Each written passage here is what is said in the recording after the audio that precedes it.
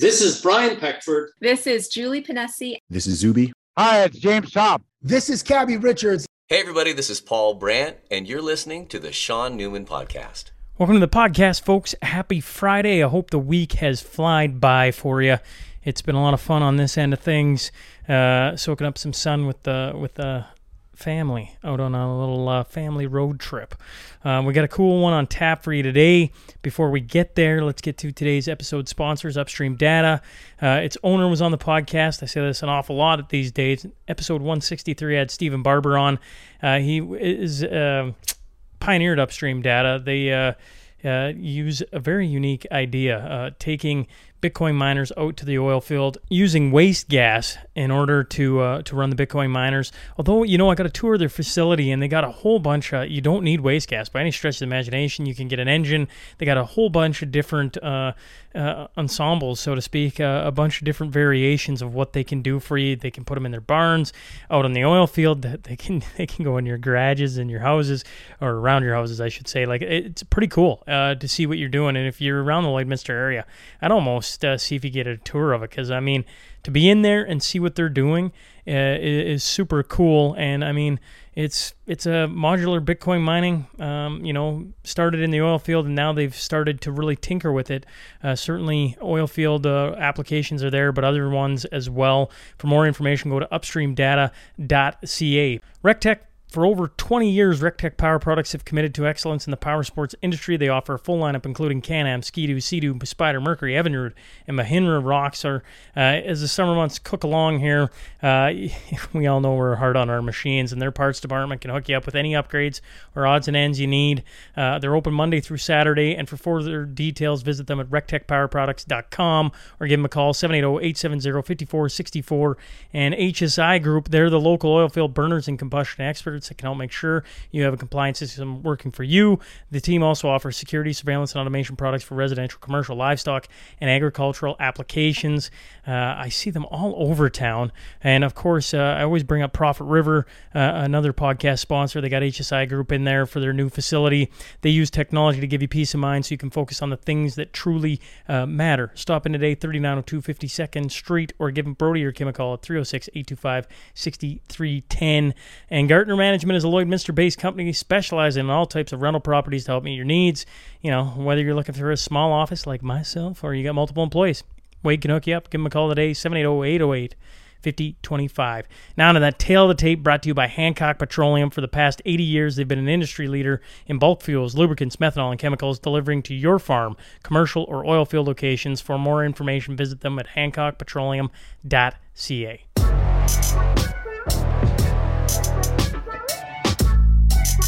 He spent 15 years as a raging gambling addict, lost millions, and nearly destroyed his family. He resorted to criminal acts to feed his addiction and ultimately ended up in jail. He's now 7 years free of it. I'm talking about Patrick Chester. So buckle up. Here we go.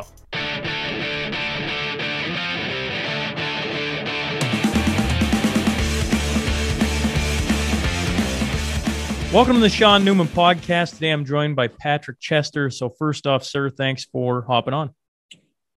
Sean, thanks for having me. Looking forward to having a good conversation, and should be an informative one, about sports betting and gambling and all sorts of things. Well, when I read your bio, one of the things that's really been sticking out to me watching the NHL playoffs right now is like every commercial, not like 3 of 4. It's like every commercial is about sports betting. Bet99, Bet365. There's one with MGM Grand now. Like, it's just on and on and on it goes. And I'm like, geez, this is strange, right? Because I'm like, obviously gambling is an addictive thing. But hey, people could point back to cigarettes and a whole bunch of different things. But sports betting right now is a really, really cool thing to be doing. And you can do it so simply from your phone and everything else. And so then I read your bio and I was like, ooh, this seems like a nice fit. So maybe, Patrick, we could start with a little bit about yourself and then just, whatever point you want to hop in the story. I'm curious to hear it and we'll see where it goes. Sure. Yeah. So, for me, I grew up playing sports, love sports. Football was my thing. College football. Grew up going to college football games when I started going when I was 5 years old. Played baseball, hockey, as a kid, basketball, all of it, right? And so the more, when I got into my college years, this is before online gambling. You know, I just turned 50 years old, so I started betting, when I was around 21, 22 years old, before all the online avenues were there. And so I was betting primarily through bookies and that sort of thing, and then offshore accounts and that sort of thing too. But what happened to me was I was just betting recreationally with friends, and it was fun, and it was harmless. In my mind, it was harmless. But as somebody that's susceptible to addiction, like I am, it runs in my family. And for people that are more prone to addiction, these things can sneak up on you. And that's what it did with me. And, as I got into my late 20s and early 30s, I started betting more and more and more and more. And before I could really understand it or recognize it, I had a full blown addiction going, and I just couldn't stop. All of my money, the money that I should have been allocating towards bills and that sort of thing, was now going towards my gambling. And so it was about that time, like I say, in my early 30s, where I started to realize, hey, I'm losing control here. Well, when you talk about, you're just betting and, and then it started to get out of hand, like, are you talking, like, I don't know. I bet like 3 times a year. I don't even know if it's that much, but you get the idea. And my bet is like, I don't know, $10 over here, $20 over there. Like, I don't know, maybe even a couple bucks. Like I'm not really, I guess I'm curious. How does it get at it? Like, what are you talking about? You betting, you started out at $10 and then by the end you're doing $500, or is it like, or is that even in the realm? So, yeah. So what happened, when I first started, it was $50. It was $75. I would bet a football game once a week, to me, not a big deal, but yeah. So when it starts to get out of hand, I'm now betting $400 or $500. I'm betting $1,000, and I'm not telling anybody about it. Right. So now I'm starting to isolate. I'm starting to keep it to myself, because I think in the back of my mind, I know that what I'm doing is not right. So yeah, it's taking money that should be going towards something else, whether it's 500 or 1,000, or eventually, we can get into it in a minute. It got to be way more than that, but yeah, that's when I knew it was a problem. When I started putting $1,000 on games 2 or 3 times a week, as opposed to once a week, and then it's every day, and then it becomes this game of chase, right? If you lose a bet, if I were to lose a bet, well, I've got to get that money back, so I've got to double it up now, and then it just becomes this cycle that I got into. That once I got into it, was really, really hard to get out. You can just, I don't know, stop. I know that's probably a really dumb question to ask, but I'm like, I don't know. You're down like $3,000, whatever the number is. Well, I guess maybe how much did you get down? Well, yeah, I mean, we towards the end of it, I was over $1 million. Oh. I was over $1 million in debt, but at the end of my run, which we can get into it in here in a minute. But yeah, you just said something very interesting, Sean. It's to the outsider. Somebody that hasn't experienced addiction or doesn't understand what addiction is. This is no different in the brain. The gambling addiction is no different than the heroin addict or the meth addict or the alcoholic. It's, yeah, from the outside, hey, just stop doing it. Just stop. Well, it's beyond that. We're beyond that point now. There was probably a time early on where I could have just stopped. But as a full-blown addict, you're no longer able to just stop. You've got to get professional help and figure out why you're doing what you're doing and why you're making the decisions that you're making. Because you're sick. Your brain is a mess. I'm curious. Today, it's so accessible. I'm trying to go back 30 years and try and remember what gambling was. I'm only in my 30s, so I remember going to different spots here in Canada and doing Sportsline, which, allowed you to bet a certain amount of dollars at, gas stations and that type of thing. 30 years ago, you talked about going to bookies and that type of thing. I assume once you start hitting those dollar values, you had to go to certain spots in order to even pull that off. Yeah. So like to bet a certain amount, is that what you're saying? Yes. Like, Yeah. Well, that's true. You had to, right. Once you had to I had to mix it up and go different places and go through different bookies and that sort of thing. And then what happened, you know, once I got into my 30s, then I was able to do it through offshore betting sites. So it was a little more accessible, a little easier once we got to that point, where I could just send my money to Costa Rica or Panama or something like that, because then I can bet the higher amounts. Then they would take my money and I could bet $10,000 or $15,000 on a game. Whereas before, if I'm going straight through a bookie or something like that, it was a little, I couldn't quite get to that level. But again, I wasn't at that point in my addiction when I was betting through bookies. Once I was able to bet online through offshore sites, I was a little more advanced in my gambling, should we say? well, in the early days, you wouldn't have been married, I assume. I assume at some point you married, kids. So in the early days, you're single, you're having a little bit of fun. Certainly, we all enjoy a little bit of, like gambling. I don't think is as long as it's under control, isn't the end of the world. $50 here, $100 there. Obviously, you mentioned $1 million, which is heavy. When you get married, none of this comes up. Right. So this is when it gets, starts to get a little scary. When I got married back in 2006, and I would say at that point my gambling was an issue, but it wasn't nearly to the degree that it eventually got to. But I didn't tell my wife about it. She knew nothing about this, and so as we kind of worked through the early years of our marriage, and we had our first son in 2009, that's when things started to get really bad. And behind the scenes, I was taking money from our joint accounts and diverting that into other accounts that I had set up so that I could gamble with it. Okay. And so now I'm not only lying to my wife on a daily basis to cover up my gambling, I'm taking money that she thought was going towards investments and that sort of thing that she trusted me to handle, because I was out of control.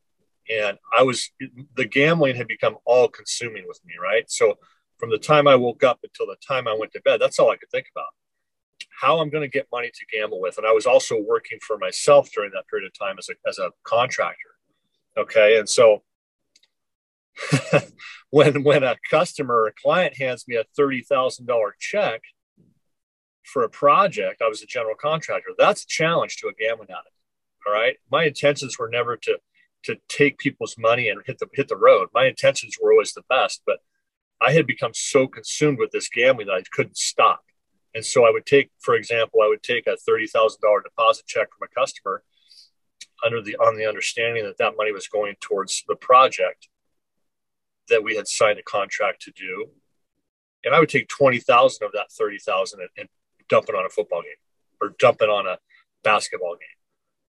And this is what started to happen. And so I was doing the same thing with behind the scenes with my wife and our accounts and that sort of thing. And so, as it progressed, obviously my wife was noticing that things were not adding up. Weird things were happening. We were getting notices in the mail about, overdrafts and all this. And she would ask me about it, and I would always cover it up somehow and misdirect or deceive or basically lie, because that's what I did. I became a professional liar to cover up my gambling my gambling addiction. And so, that's kind of how it started early on in our marriage. I have to assume, I'm trying to think here. You have to forgive me.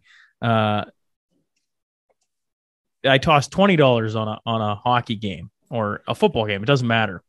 There's a rush that comes even from $20. So I assume when you put 20,000 on a game, there must be an incredible rush when you win, and when you lose, it must be some sort of like, I don't know what the word is, but it wouldn't be a good feeling.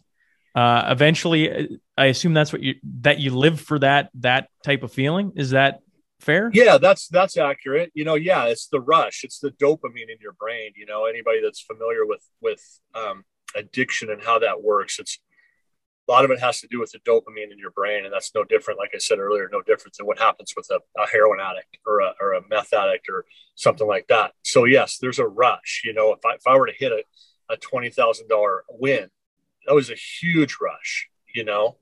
And yeah, those losses were crushing. And one of the worst things about it was, I'll just give you an example. We're sitting around, this was probably 2012, 2013. We were over at my wife's parents for Thanksgiving, and we're watching a football game. And I think I had $17,000 or $18,000 on this game. And it was the Dallas Cowboys, and they were playing somebody, I forget who they were playing, but it came down to the last play of the game, and I lost. And we're sitting there about ready to have dinner. My wife is there. Nobody knows about this except for me. And I have to keep this in and hide it from my family and all of that. And my wife has no idea that we just lost the mortgage payment. She has no idea that I just took 10 grand out of one of our investment accounts and lost it. And as we're sitting down for dinner, I've got to put on a happy face and pretend like everything is great. And so it's, it is a sick and twisted way to live, but I lived it for several years. All I could think of is last night, the Edmonton Oilers are in the playoffs, right? They're playing the Colorado Avalanche, and they're down 1-0, and they lose 4-0. And I got 3 young kids, and I got a wife. I have no money on this game other than I'm just that invested with the Edmonton Oilers, right? Like, they have sucked for a very long time. So to see them be a competitive team in the conference finals, like you wear your heart on your sleeve, so to speak. And I'm grumpy because they're not playing well and they're losing 3-0. And finally, my wife, I'm trying, in my head, I'm trying not to be angry, but I'm angry because I'm watching the game and I'm just like, whatever. I assume when you say you became a professional liar, like, that's that feeling 17,000 times stronger, but now you have to put on this face of like, yeah, everything's all right. Like, it's okay. Like, that takes being a duck on the water to an all new extreme. It was crushing. Yeah. And that's, that maybe we can get into it in a minute, but that was kind of the beginning of the end the last couple of years, because I was living that lie. Right. And it's not just with my wife and friends. It's also with my son at the time. We had one son at the time. We now have 2, but not being the same dad every day, coming home some days in a good mood. Some days I'm just a lunatic, right? I've been out hustling money all day long and I'm losing money left and right. And my son just wants his dad. And I wasn't mentally present at all. I was totally disconnected. I was not a good father, not a good husband, because I was consumed with my gambling, and that's all that mattered to me, And so, yes, when I would lose those games and yeah, I had to put on a happy face, and it was a farce. The whole thing was a farce. It was trying to convince people that things were okay when they weren't, and it's no way to live. That's for sure. So what's the rock bottom? Like, what when you hit your lowest, like, because this is, from looking at it, you being open and willing to talk about all of this, I assume things are better. And the fact you're still with your wife, you have a second kid. What is, if you reverse time and go back to the lowest moment, what is the lowest moment? Like, what is like, oh boy? Sure. That's a great question. There were a lot of them, and I would say probably my the lowest point in my life was towards the end, before I had eventually gone to treatment and then ultimately jail. That was actually, believe it or not my lowest point. My lowest point was before that, when I was completely out of money, had exhausted all resources, all avenues, no friends, no family, nobody would loan me money anymore. I couldn't get any money anywhere. I took $9, believe it or not, I took $9 from my 4-year-old son's piggy bank because I had no money and I had to go get some gas. And I remember putting the $9 in the gas tank, sitting in a parking lot and staring out the window for, I don't know, what seemed like hours, trying to figure out a way to end my life, but make it look like an accident so that my wife could collect the life insurance. So these are the thoughts that are going through my head. And that was my lowest point, and then I remember coming home that night, my 4-year-old son asked me where his money went. And I lied to my 4-year-old son and said, I have no idea. I had taken his $9 that he had put in his own piggy bank because I was so desperate. So that's it. That's rock bottom. And then, it wasn't that, I think it was maybe 2 months later, my wife found out, my family exposed it. They discovered what the root of the problem was, sent me off to treatment. Then I ended up going to jail, and we can maybe touch on that in a minute, but that was it. Yeah. That was rock bottom. You mentioned your wife doesn't know anything. She doesn't know that it's gambling, right? Okay. So she knows there are problems at this point. There are holes in the boat all over the place. There's water leaking everywhere. She knows that there are issues, but she can't pinpoint it. All right. Because you don't, with a drug addict or an alcoholic, you can physically see it on them, right? You can recognize, hey, you're not well. But with a gambling addict, you don't see the physical signs. So it's much harder to recognize. And the gambling addict is going to lie and deceive and manipulate however they can to cover up the fact that they're gambling and they're using money and all this other stuff to feed their addiction. So she didn't know it was gambling. She knew there was a problem for sure. She just couldn't pinpoint it until the very end.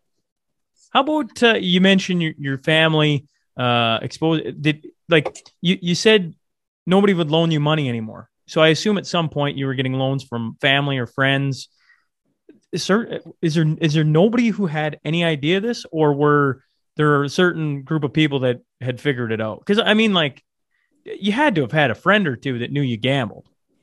Yeah, there were some friends of mine that knew I gambled, but they didn't know that it had gotten to the point that it had gotten to, and they didn't know that all of the problems that we were having financially and all the other problems and my irrational behavior, they didn't know that was the cause of it, right? So I had some friends that knew I gambled for sure, but they had no idea that it had reached the point it had reached, and so again, we become so creative with our lies that it's almost, you spin people in so many circles that they don't even know what to believe anymore, right? And so I had told my wife so many different things. She didn't know what to believe, and so I think so at the very end, what I did was, I think it was out of desperation, I sent an email to a family member just basically saying, hey, I need $50,000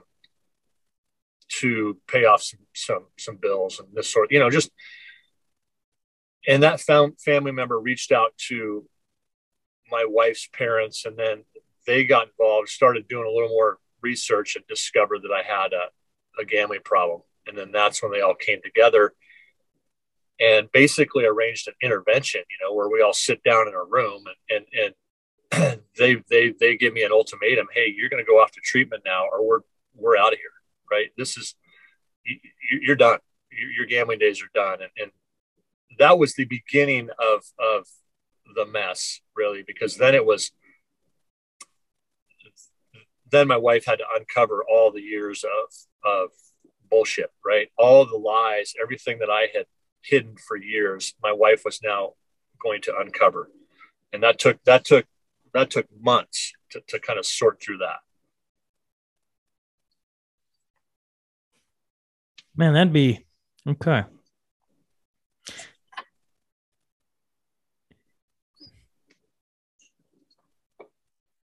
So you go to treatment. You got a wife who's uncovering, like, holy Dinah, this isn't $1,000 over here, $1,000 over here. Like, this is a big amount of money. Did treatment, I assume treatment helped, but I mean, eventually you got to come back to the real world too. And I don't mean, I don't know. I just mean when I say the real world, I mean, eventually you got to come back to face the problems you've created, which had to have been really difficult, I assume. Right. And that's the problem with gambling. If it gets to the point like it did with me, okay, so yeah, I went off to treatment and I was able to sit down with professionals who understood what was going on inside of my head. And all the while I was making all these decisions and doing this, I'm saying to myself, why am I doing this? I know it's wrong, but why? But I continue to do this. And so what I learned in treatment and what they explained to me was, okay, well, yeah, you're sick. You've got a big time addiction, and this is how you can get better. And so we went through that process, and that was only 30 days. But you're right. Once I leave there, now what? I've got to go back to the real world. And as a gambling addict, this is, with a heroin addict or a drug alcoholic, you can go get better, but you're not going home to $1 million in debt, right? And creditors and law enforcement and all this other stuff that I had to deal with when I got back. I still had all this money to pay back. I had criminal charges that I had pled guilty to for defrauding my clients, and I was now 3 weeks away from going in for my sentencing for these crimes that I committed to feed my addiction. And so, yeah, that was not the end of it. That was just the beginning. And so I ended up going to jail, which actually was a good thing for me because it removed me from the mess, right? And I had 4 months to sit in jail and basically just process what I had done over the last 10 years, 15 years. And try and figure out what I was going to do moving forward and how I was going to do it. So it's a long process. But once I left jail, I had a clear head and I had some clarity for the first time in years. And I remember walking out of that place thinking, I don't know how I'm going to do this, but I will do it one way or the other. I'm not gambling ever again. I don't know how I'm going to get a good job because now I've got felonies on my record. How am I going to make my life better? And I didn't know. I didn't have the answer to that. But what I did do was I told myself that nothing was going to stop me at that point. I would figure out a way to get my life back, hopefully get my marriage back. And I was going to keep moving forward. And I didn't care if I had been judged by everybody in my life or not. I was going to do it. And so it was just a decision I finally made once I got healthy that I was going to do everything in my power to get my life back. I assume that's been because once you get out of it, I assume you start to feel better, and once you start feeling better, I assume you almost crave that feeling over the other one. Because I mean, not having to worry about outstanding debt, going to jail, cops coming, lying to your wife, like lying. My wife will laugh at me, but I can't keep any secret. Like I'm a horrendous secret keeper. I don't like it at all. I don't like the feeling. Right. Like I think about it way too much. Like I don't think I'd be a great anything that involves lying because I just can't do it. I'm not good at it. But I assume once you're out and you start to get that moving along, it would take time, but that time would feel pretty gratifying, no? Yeah, you said it well. I mean, that the feeling I have now and the feeling I've had ever since that moment I walked out of jail was just like you described. It's every day being able, just transparency, living my life the way I should have been living it, where I don't have to think about all the lies and all the secrets anymore. I can just go through life and be transparent and go about my day and not worry about all the stuff on the periphery, not worry about all the stuff, all the things I had to deal with before. And it's a great feeling. Yeah. I mean, to know that I've turned the corner and I'm never going back, because the way I look at it is I only have one recovery in me and this is it. I'm not going back. If I ever relapsed, it's over.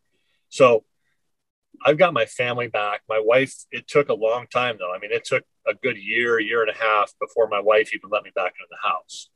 right? Before I could even move back in with my wife. So, but it's a gratifying feeling. It's a great way to live, and like you said, fortunately for you, you're not a good liar because it's not a fun way to, when you're sitting down at the dinner table with your spouse and you guys are talking about all your hopes and dreams, and this is what we want to do. And let's put money and let's save money and let's do this. And you're looking your wife in the eye and knowing that you're taking that money and gambling with it.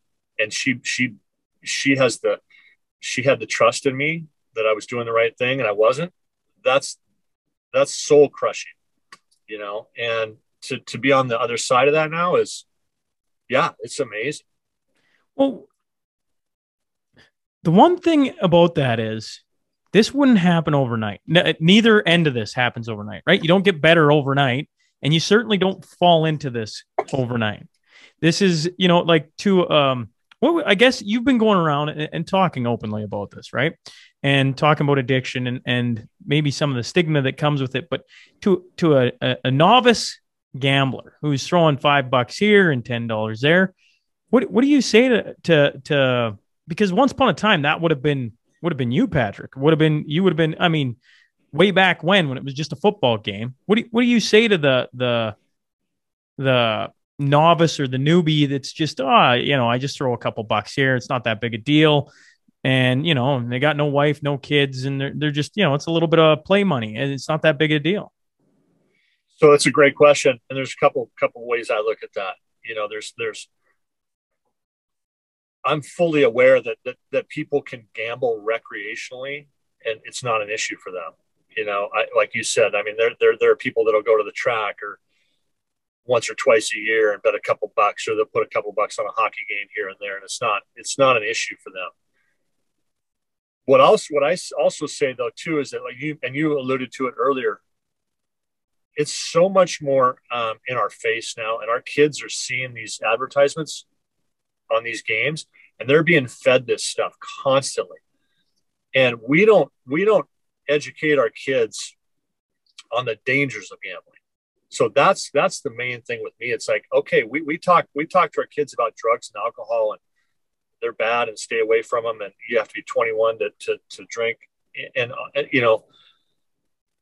but we don't educate them on the dangers of gambling because nobody, it's not recognized really as a problem. And it's going to get so much worse because of, like you said, because our kids are being fed all of this. And it's always portrayed in these during these games. When you see these advertisements, it's always portrayed as something that's fun.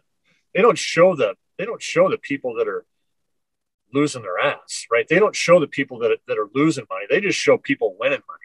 And so it's that, right? It's just, we need to educate our kids and be aware of what can happen. Yeah. If you get stuck in. It reminds me, I don't remember big tobacco back in the day, but you can go back and look at the ads they used to do for smoking cigarettes. Let's just take smoking cigarettes as one, right? And now you look at what they've done to smoking. I mean, if you're going to have a cigarette, you're going to look at lung cancer on the package and everything else. And every video that comes out is showing you the horrifying things that come from smoking. And you just look at where gambling is right now. And when you say it's going to get worse, oh, no doubt it's going to get worse, right? Like you can't, I hadn't thought about the kids because you're right. Like when they get hammered, kids are so perceptive of things, right? They're a sponge at young ages and suck it in. And I want them to watch the hockey game with dad, and dad doesn't think too much about all the commercials. He kind of chuckles in his head at but they got some, I just look at MGM right now. Their betting website. They got Wayne Gretzky, who young kids aren't going to remember who that is. And they got, an actor, and I'm forgetting his name, Jamie Foxx.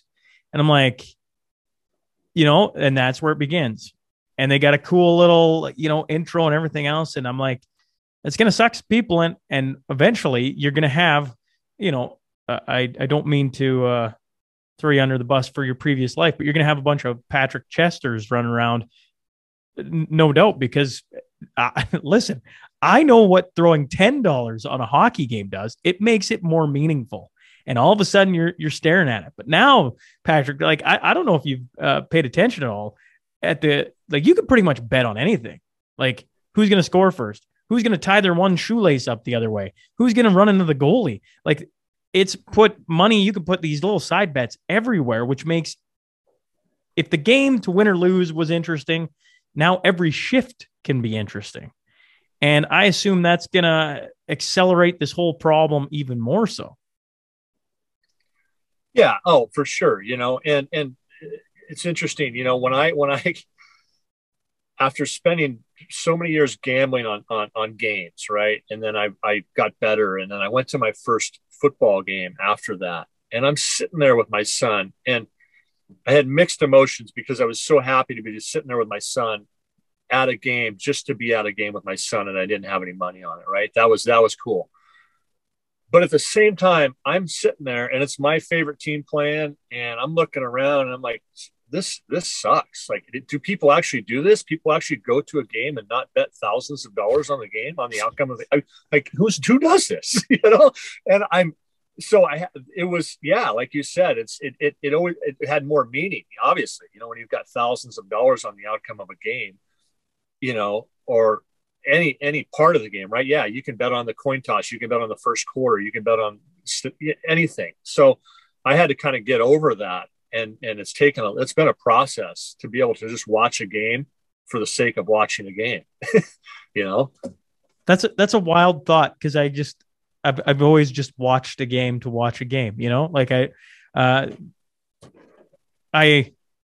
understand what you say there, and I'm sure there's a ton of people listening right now that hear that and go, I get exactly what it means. But I flick on a game and I'm invested just for the entertainment value of the actual sport, if that makes sense. Yeah, absolutely. It makes sense, and then, like I said, for me, it was a huge adjustment to get out of that mindset of having to have money on the game.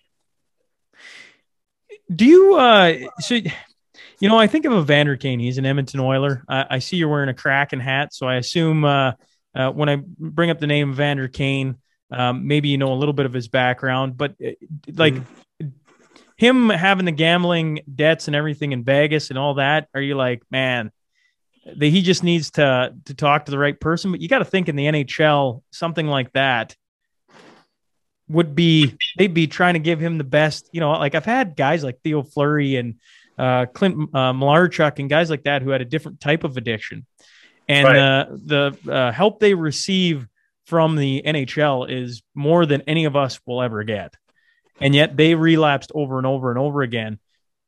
When you see that, do you think, actually, I don't know. What do you think? Like, do you think, no, actually, I'm just going to, what do you think when you see the professional athlete get to that realm? Well, it's a great question. I was just having a conversation the other day with somebody about Phil Mickelson. There's some stuff coming out about him now that is staggering. And I think we'll hear more about that here soon. But to me, it's you're right though. A lot of these professional athletes have more resources, have more avenues to seek help, right? Like you mentioned Clint Malarchuk, and I spoke with him a few months ago, and so I am familiar with kind of his journey a little bit. And these athletes, when they're drafted, I sounds to me like a lot of them they educate them all on what the dangers are especially of gambling, and they do have more resources to work with. But still, when you're sick like that, and you have a full-blown addiction, all the resources in the world aren't going to make much of a difference if your brain is screwed up. You know what I mean? So you've got to get, seek help, get professional help, and not keep it a secret like I did for so many years. Yeah, the Phil Mickelson, well, yeah, like I once again, I just come back. I feel, I throw $20 on blackjack, let alone a hockey game or that. I just feel guilty. I'm just like, I don't know if I don't like the feeling. And yet, even though you can win money, and I have won money, and then you hear of like Phil Mickelson, and I always bring up Evander Kane. He's playing for the Oilers, obviously, and his story's been very public. Heck, he had at times pictures of him with just like stacks of money, and you're just like, man, somebody needs to just remind, like, it's all good. Like, he wants to go do it with his money, what he wants to do. But when you get down the rabbit hole of where he is, or, you know, and Phil's an excellent one, because I mean, there's a guy who's made a ton of money playing golf, and now it's coming out all these different things, and you're like, oh man, like, you wish. Well, I don't even know if I wish. I just, like, what are you doing now? You're I know in your bio it talked about you talking to kids and being a little bit of a resource for people who are dealing with different things, and then on top of that, maybe even to warn them. Your story here certainly will shed a light for different people. But what are you doing now, Patrick, in order to help people along? Right. And so what I do is I travel around the country, and I speak at treatment centers. I speak with patients, primarily gambling addicts. I will speak with drug addicts and alcoholics too, just about addiction and mental health and what that does to the brain. But I deal with gambling addicts primarily, and I try and educate them on the process of and the road they're going to go down now after they're turning the corner, and what they're going to face. You know, 1 in 5, I think it's 1 in 5 gambling addicts will attempt suicide. So, and the reason for that is all of the financial carnage that we leave behind, you know, and so that's what these people are going to face when they get out of treatment. So that's kind of what I talk to them about, the process. And then I also do, you know, I'll speak at schools from time to time and speak to the children, and not young, you know, high school and college primarily, and just try and educate them, like we talked about earlier, on the dangers and the things that they're, like you said, you can bet from your phone. I mean, you can bet. There are so many ways to do it, and it's so accessible. But just be aware of what can happen, especially if you're you know, you come from a family that has addiction issues. You know, my father was an alcoholic, you know, and so it runs in my family. And you could be more susceptible to it. And so it's all the warning signs and the things to look for too, as well. You know, if you're a family member, hey, these are things you can look out for, you know, and understanding that the addict is going to lie and deceive and manipulate any way they can to distract you from what's really going on. So it's not just the patients I talk to, it's also, you know, concerned family members. Like, I don't know what to do anymore. My son or my wife or my husband is doing this, and I can't really figure out what's happening. But, you know, it's all these things that add up, and it's educating them and letting them know, hey, these are things you can look out for. And I would think, you know, here in Canada, we're different than the States for the past 2 years in the pandemic lockdowns and everything like that. Certainly different states handled it different in the United States. But here in Canada, and I assume I can speak for, you know, some of what you've went through, but the lockdowns were extremely difficult. And up here in Canada, we continue to have strange times, but not nearly as bad as what it had been over the last year, where people were isolated, were, you know, kept away from family, friends, that type of thing.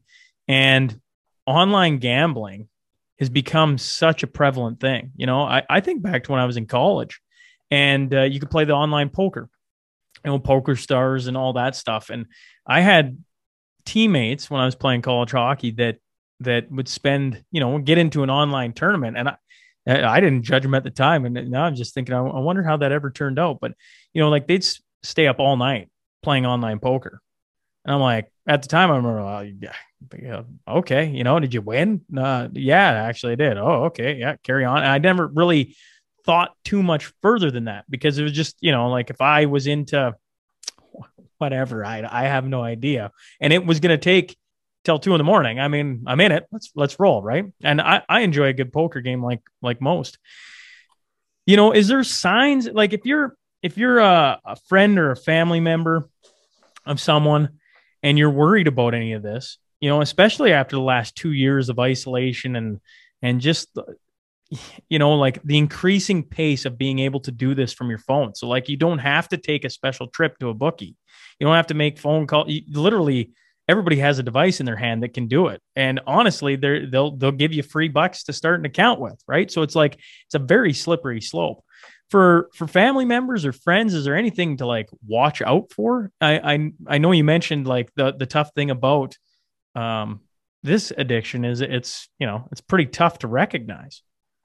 It's really tough. Yeah, it's really tough to, again, you don't see it physically, but what you can look for, obviously, the financials, that sort of thing, that can take a while before that really starts to surface, right? I mean, it's, for me, I was able to hide the fact that we were losing money hand over fist for a while, but that eventually comes to the surface. But it's the erratic behavior. Like I said earlier, you didn't necessarily see it on me physically like you would a drug addict or an alcoholic, but my behavior was really erratic. If I had won, I was in a great mood. If I just won a $15,000 or $20,000 bet, and I could pay some stuff off and dump some money in the account and make it look like things were good for a while. But then if I were to lose that, which I inevitably would, my behaviors were constantly changing. So that's one of the main things to look for, is just erratic behavior and unpredictability, mood swings, those sorts of things, and especially from somebody that, like me, I wasn't, I was pretty normal, so to speak. I didn't have mood swings before all this or anything like that. So my behavior started to change. And that's one of the main things you can look for, when it comes to gambling addiction. Yeah, I think that's probably I don't know this for sure, because you're certainly right in the physical element of like you're not putting anything in your body which will give you different things or smells or whatever else to look for. The mood swing thing I find very interesting, because in the middle of COVID I had some tough months where like family, friends, just like the fact that carried on and kept going, and people being divided so hard, and there's a whole bunch there. But I know what you mean. You have a big win and you feel better, and you're kind of like, ooh, yeah, here you go. For me, if at times, you have a couple sociable drinks and all of a sudden you just feel better. And there's an emotional uptick, and there's a downtick maybe when you come off of that. And that right there, if you don't dig into what it is, I could see where that snowballs and carries on. And I assume communication is huge, because even with the ability to lie, you can trip people up when they like, that doesn't make sense. That would probably create some anger, I would assume. I assume that people, as they got closer and closer to it, there was probably more and more defensiveness from you. But once again, I just go like seeing people's erratic behavior. I think that really stems across a lot of things that are going to come out of the last 2 years. Oh, for sure. And that just compounds it. Like you said, what we've all gone through in the last 2 years. There are a lot of, behaviors and things like that have been affected and are changing, and all sorts of different issues that are coming from the fact that we were in lockdown for so long, and everybody's working from home, and when it goes back to my situation, and I think you just mentioned it,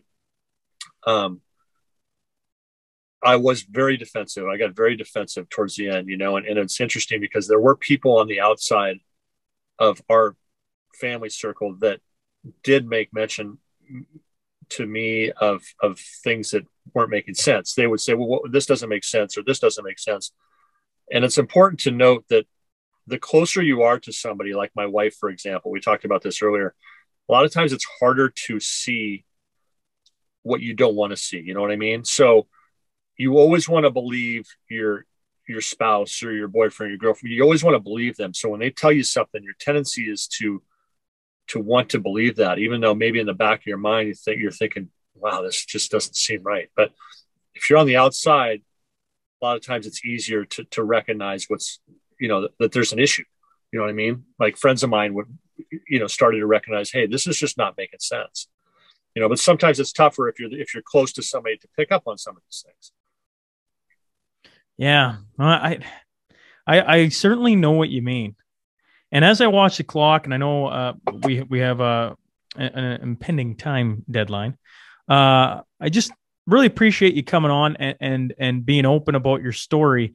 I have one final question that I want to get to, but before I get there, I want to make sure that I didn't miss anything through the story or any thoughts you have, because if there is, by all means, Patrick, fire away, because this is, addiction and mental health is something that I feel like, and I could be wrong, I feel like has really come to the forefront. Like, I mean, you go back 15 years, I don't think anybody was talking about this. It was certainly on society's standards pushed to the back burner, maybe even looked down upon. I'm not sure, but I feel like it's becoming more and more open and available to talk about. But in saying all that, if there's something that I've missed, or maybe you disagree with that thought in general, by all means. No, I think you nailed it. There are a couple things. I grew up in a time where my parents and most of the parents at that time took what I call the old school approach to addiction and mental health. I don't want to talk about it. I don't want to hear about it. Let's pretend it's not there. Let's just move on with our life. If we pretend doesn't exist, then maybe it'll go away. Well, that's not the way I go about it. And maybe it's because I went so far off the rails that I've taken the opposite approach. I'm open about it. I don't preach to people. I don't preach to kids. What I do is I'm open about my story, because early on in my recovery, I was able to make a difference in the lives of some people that were struggling with drug addiction and gambling addiction. And it's because of that I am open about it. I mean, I don't enjoy talking about all of the things I did to feed my addiction. I don't enjoy that, but to me, it's necessary. And it gives me a sense of accomplishment, I'll say, to be able to help somebody, as opposed to, spending so many years taking. I'm now actually able to give in a way that I never thought possible. And so I think it's important to talk about this stuff, addiction, mental health. And you're right. It is mental health is people are more open to talking about it now. Whereas before 10, 15, 20 years ago, we just didn't talk about any of it. But for me, I talk about gambling addiction because that's my story, but also too, people aren't talking about that enough because it hasn't been brought to the forefront. It's just, it will in 5 or 10 years. We're going to see a lot of these kids grow up and they're going to get into college and they're going to be full blown raging gambling addicts. So my purpose and my point is to talk about this now in hopes that it can prevent some of that down the road. And another thing, I don't know why I have this thought, but even in like pop culture, movies, television, certainly the gambling addict isn't popularized, like isn't a popular character. And yet the story, I just think, I don't know what movies I'm thinking of, to be honest, but I think Matthew McConaughey was in one, like it always seems like it's a popular thing to do, sports gambling.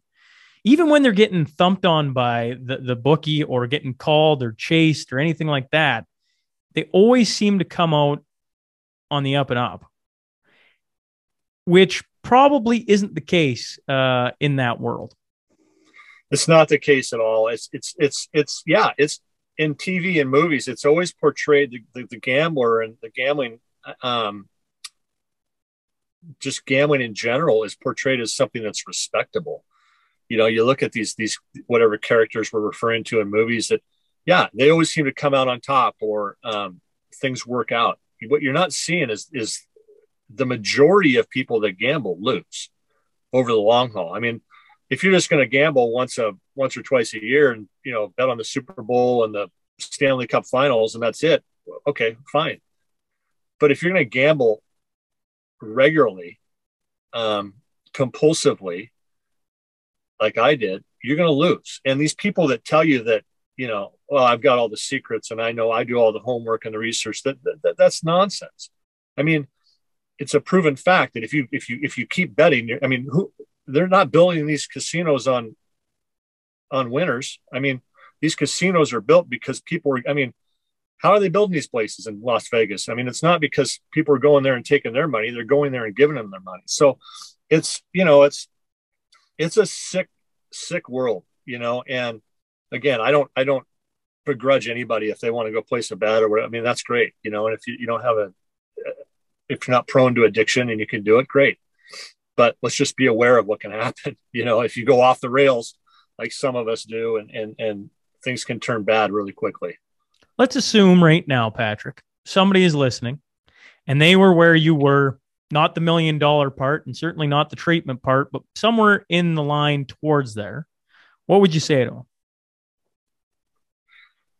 Just open up, talk to somebody about it. I mean, there were many junctures along the way for me where I could have just owned it. I could have gone into my wife and said, hey, here's where I'm at. Here's what I'm doing.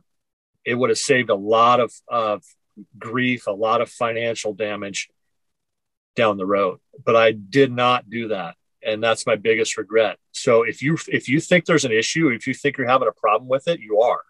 And you need to address it. You need to talk to somebody, whether that's a stranger, a therapist, your wife, your friend, whoever.